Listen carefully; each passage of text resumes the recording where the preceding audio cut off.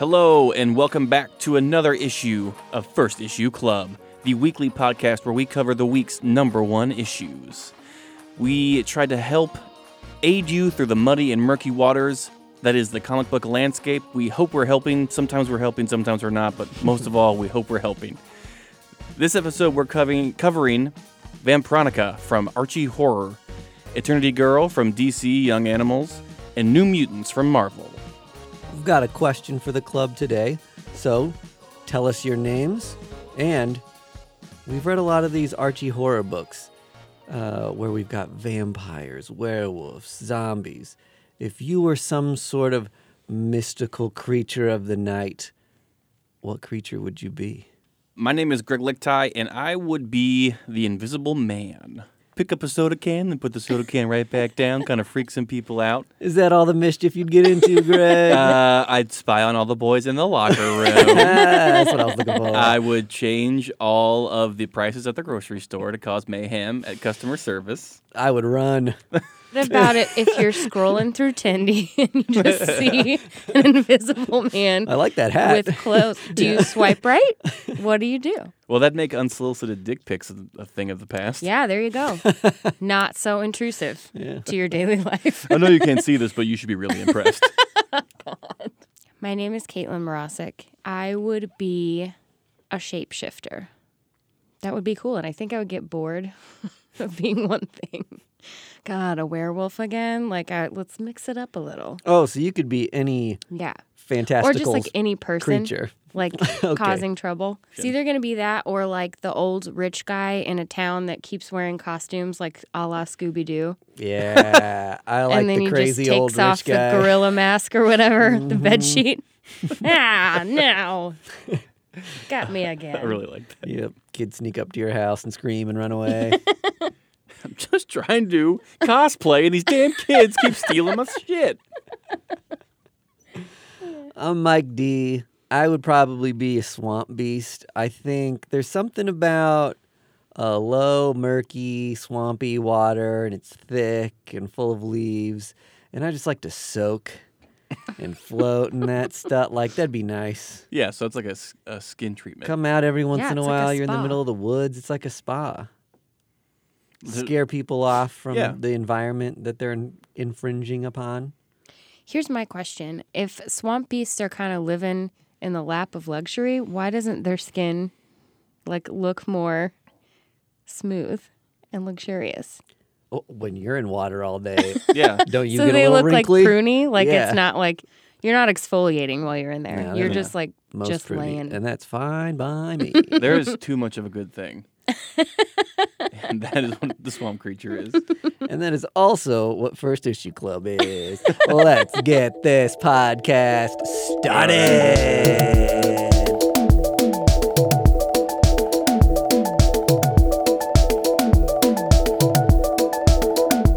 Now we have Vampironica from Archie Horror by Greg Smallwood and Meg Smallwood, and the art is by Greg Smallwood. This book doesn't really stray too far from the herd as far as the vampire shtick goes. As we all know, Veronica is the quintessential rich girl of the town. She is snooty, snotty, and doesn't give a toot. And she and Betty are still, surprisingly, locked in battle over Archie. Now, I don't know what is so goddamn special about Archie Andrews, but these two girls cannot get enough of him. Yeah, Archie's the most vanilla guy on earth. Truth. And they're like in an uncomfortable throuple. Like they're Yes. just okay with one of them being like, oh, sorry, he's going to watch a rom-com with me tonight. And, we're going to be Maybe they're just cutesy. progressive, Caitlin. I mean, it's uncomfortable, though, because she's mad about it. Yeah, that's not That's like progressive. Sister Wives, where they're like, it's all fine, we're all happy, and in every episode they're crying. Yeah. Caitlin's You're referring to totally a right. scene early on in the book where Veronica basically tells Archie that he's taking her out on a date, and Archie has no idea about these plans because they were just made up 2 minutes ago in Veronica's head. And lo and behold, Betty shows up and goes, actually, he's going on a date with me. Sorry about that. You can have him next time. And they're both just like, okay, that sounds good to me.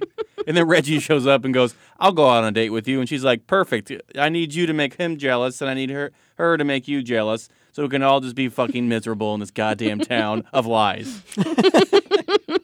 I think Riverdale's such a good world for these sorts of books, though. Like, I love the background of it as a whole. Sorry, I'm kind of derailing No, go ahead. your breakdown, but what do you got? Like corny romance drama, small town politics, like all the high school archetypes you could ever want and more. And then it's kind of set in like a 50s style, nostalgic Right. kind of vibe. They go to the diner, but perfect world for like these sort of horror movies. I think it works so well is because Archie is a pre-existing world. Yeah. It was squeaky clean from the beginning, and now these creators are just like, let's fucking trash this. And you know what's great about that is that you have pre-existing characters that you're familiar with that get killed off really early. Yes. Right? And so it's like every time it's shocking, but they can do it in these small stories Right. without repercussions. But still, when like, if like Reggie gets murdered or something, you're like, Hopefully. shit, Reggie just died. Yeah. Yeah. So anyway, you're probably wondering how Veronica gets these vampire powers. Well, it's mentioned in the story that her father, who is a very big, rich businessman in Riverdale, is meeting with some new clients. And while Veronica is getting ready for her date with Reggie, she goes downstairs to say goodbye to her mother and father, and they have both been bitten by a vampire who is still in the house. In the process of the vampire biting Veronica, she either subdues or kills the vampire, we're not quite sure, and she's able to get away in time so she's not drained of all her life, which if you are familiar with vampires, if they don't kill you, that means you become a vampire, apparently. That is vampire canon. And the final scene is her fleeing the scene of the vampire attack and having a head-on collision with none other than Reggie, coming to pick her up for the date. And the collision is so intense that she's actually jettisoned out of the car through the windshield and gets up like it's no big deal. She sees that Reggie is bleeding, tries to kill him, but realizes what she's doing and runs into the woods. And the final panel is the vampire that attacked Veronica peering into Reggie's car quite maliciously. He's going to eat that, homie. I hope so. So if you were Ronnie, Veronica Lodge, Yes. and you turned into a vampire, you immediately going to go after Betty? We think that's where this is going? I think, here's the thing. She They- genuinely likes her. Yeah, you're absolutely right. They're They're buddies. genuinely friends. Right. Yeah. They just seem to have the same type of man, which is a redheaded dumbass. Just a bland guy. Just a really Yeah, I think she will run to Betty for help. I thought it was interesting that they're making Veronica a vampire. So I was reading something that was talking to Greg and Meg Smallwood, and Meg was saying something about she really likes Veronica being this character that is could be very easily typecast, but she seems to kind of escape it sometimes by doing unexpected things or by kind of being too entitled for anybody to put her in one of those labels. Like Totally. she'll throw it off like at the last minute and do something you don't really expect. So I don't know what she's gonna do, but maybe that's why they chose to make her the central character for this, because she could do something that would be unexpected for your typical vampire story. Her name is also the best pun for a It is. vampire. I mean, that's probably like the biggest reason. I had a moment while I was reading this, not even kidding, where I was just like, why didn't they make Betty the vampire? And then I was like, oh, duh, Vampironica. But she's like, she's a great character to put in the situation just because she's a, like you said, spoiled rich brat. You kind of take her out of context. Yeah. She's got black hair, looks like a badass. Mm-hmm. Well, I thought it was funny because Veronica is, I wouldn't know if I'd use the word manipulative, but she uses people in the right ways to get what she wants. Yeah. And I thought that a vampire sucks blood because it needs what it wants from people, and it just takes it. I thought that was kind of a cool. Really embodies. Yeah, I didn't know if that was Veronica. intentional or not, or if I'm Could just be. looking way too much into it. And can we, before we go, I have to say, art fantastic in this book. Oh, yeah. So good. And I know that's not fun for you to hear about on a podcast, how good something looks. But, oh my gosh, it's like someone storyboarded a movie. Like, It's It it's is. brilliant. It's not polished, but it's wonderful. I think I like it more because of that. Yeah, it suits the tone of the horror aspect of this really well. Yeah. Great colors. Yeah, the colors, the transitions, and the The paneling is Yeah, so paneling. artistic. I Loved almost it. said pacing. I was like, what the fuck does that even mean? Yeah. Too good. Too good, Archie Horror. Too damn good for me. Too good. Oh god. That's your seal of approval. Yeah. The whole thing. From Mike Diek, it's 5 too good.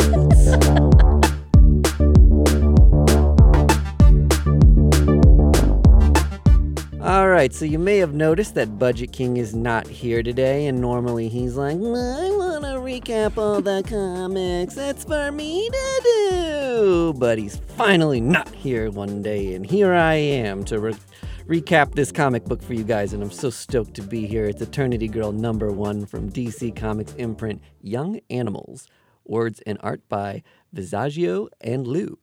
We find our lead character, Caroline. She grew up as an overachieving athlete and scholar. She inadvertently obtained some superpowers while working as a spy in an attempt to foil a supervillain from gaining some ancient and magical superpowers. Caroline decides to go full superhero after obtaining those powers and immortality, but ultimately her powers leave her deformed, unstable, and severely depressed. The comic book landscape is just chock full of overplayed archetypes of characters. A lot of times these new heroes in new #1 books are very derivative of other characters. How did you feel about our lead in Eternity Girl #1? I thought it was different and pretty engaging from the start because we're not getting the superhero from the beginning. We're getting her very much at the end of her career. Yeah. She's presented as a human, but she's an elemental goddess who is suicidal. Yeah. It's crazy human. And I like that they presented her with that backstory. Well, and she's got a struggle throughout this book, and I think a lot of the book focuses on her inner dialogue, one, with a therapist, and two, dealing with the struggles of being displaced from her job. That was responsible for why she was displaced. Right, yeah.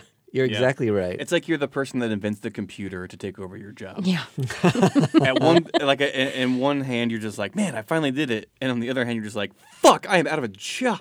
Yeah, exactly right. So yeah, the whole concept of having a depressed lead, something I think you just don't see too much.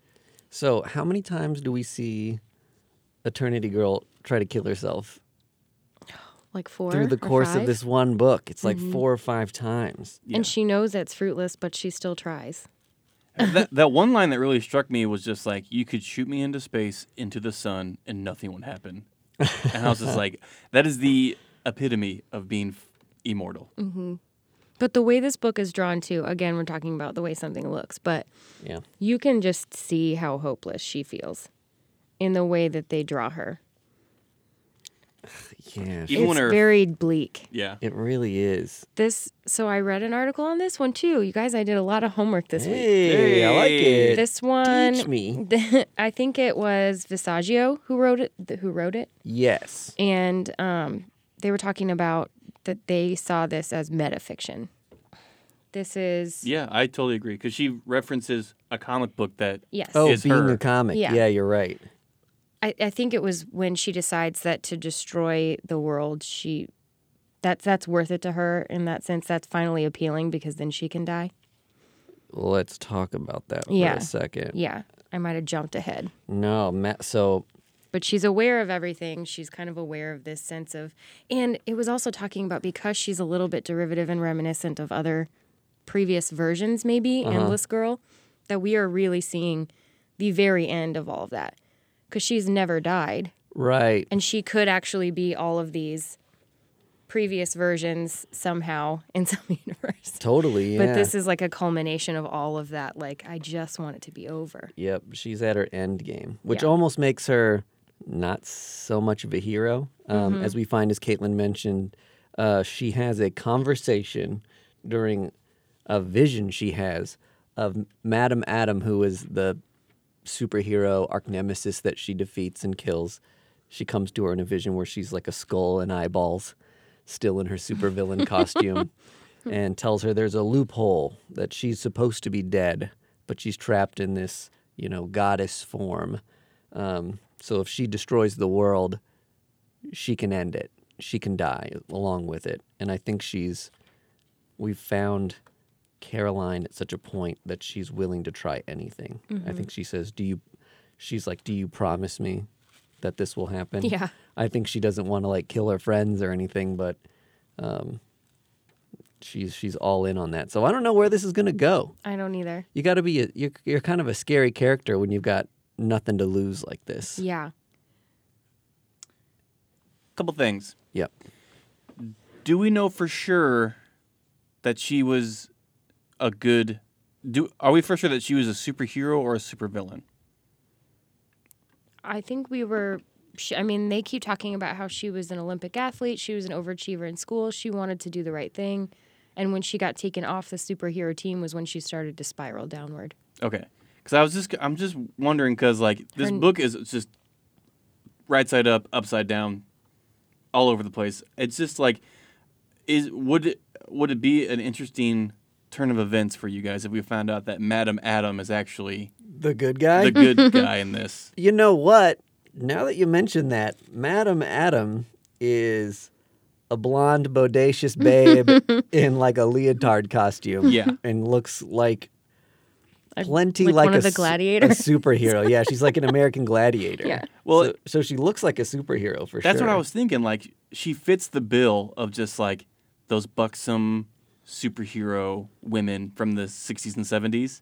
And when they have those flashbacks to when they were fighting and when Madam Adam was alive, the artwork changes to like that kind of gradient, older style of artwork that we find in the 70s and 80s comics. So it's just like, and it's the coloring too, for me. Like, Madam Adam's in brighter colors, which usually denotes that you are the good guy. And Eternity Girl is in these blue hues. She has the red appendages that have the superpower. So it's kind of weird. Like, I don't know. She does not look like the hero. I thought maybe that was more of the elemental thing. That her power is like not so much I'm strong, I'm a Wonder Woman type of power, but I'm an elemental. I'm something that's more unknown. But That's a super interesting way to look It at this, is. Greg. I never would have assumed that she was, in fact, a bad guy to begin with, but the group she's in, Alpha 13, I think, could very easily be Bad Guy Squad. It sounds kind of like that. And then, Yeah. like, they keep talking about the incident that happened, where people kept asking her, "Are you okay? Are you okay?" And she flips out on people and, like, Yeah. hurts someone. Right.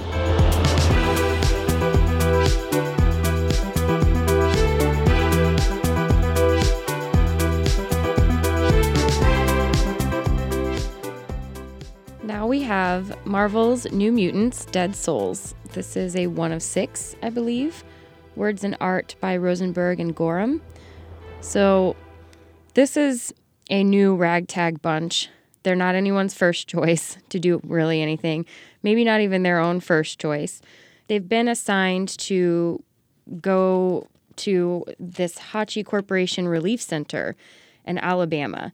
It's a couple days after this hurricane has hit the town, and there are these reports of like the dead rising, and there's this guy who's locked a bunch of townspeople out of a trailer because he's part of the corporation and he's like kind of hiding out in there.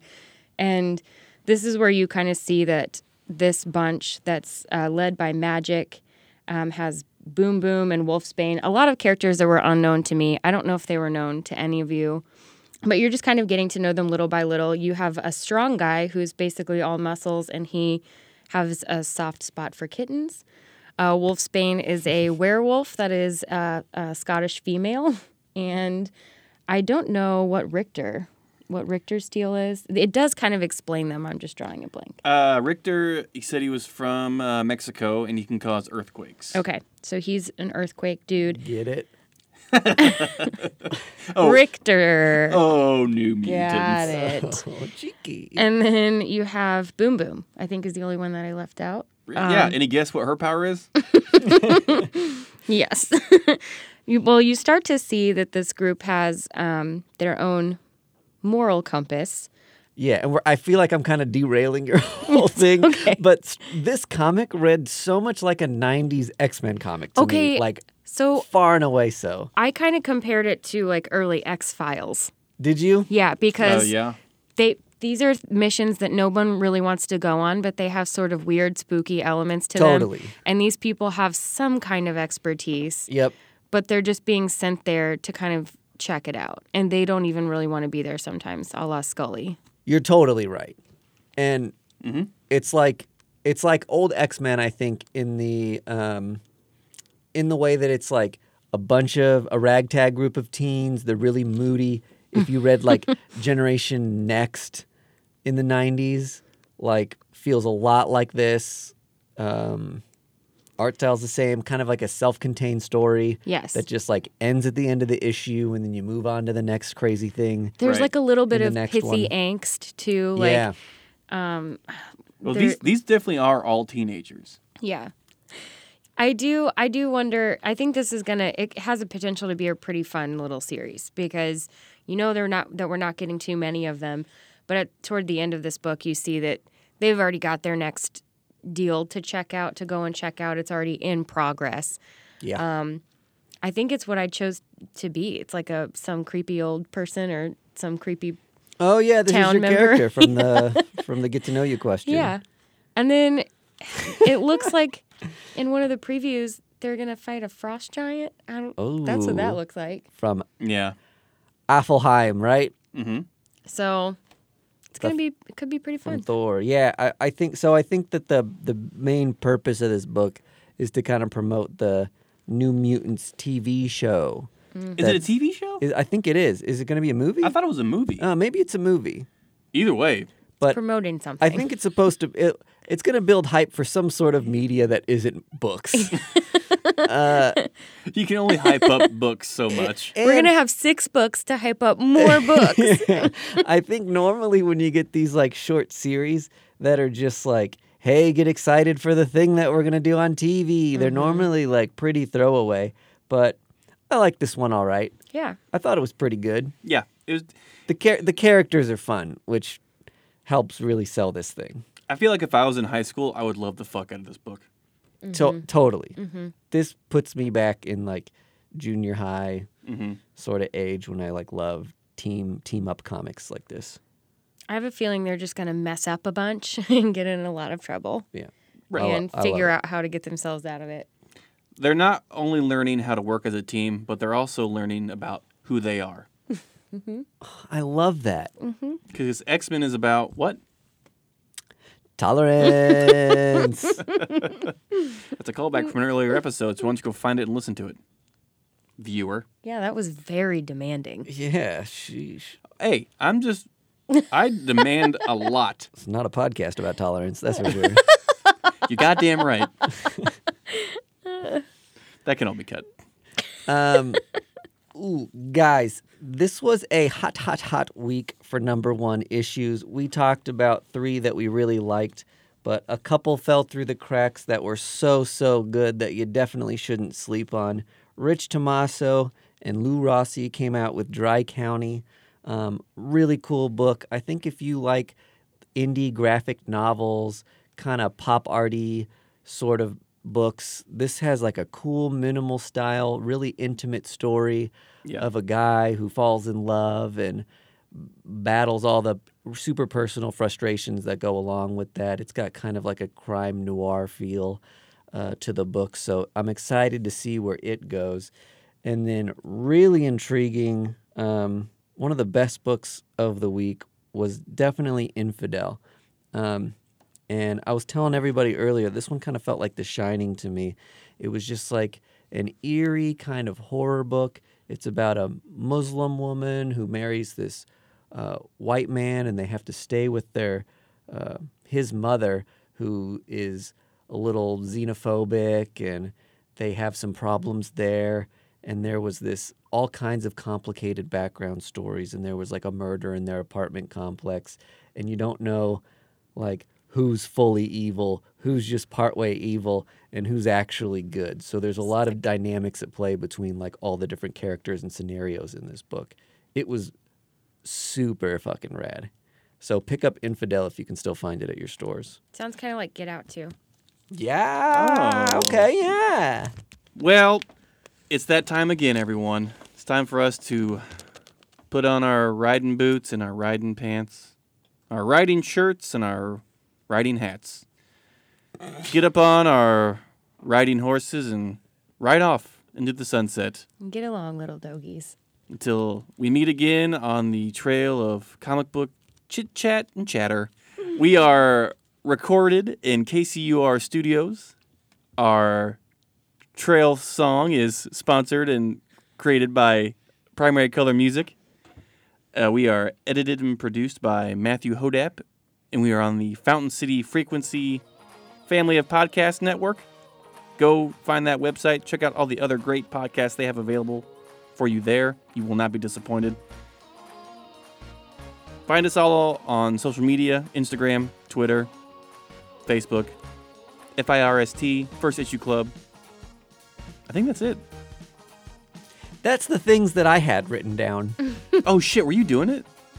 No. Oh no. No.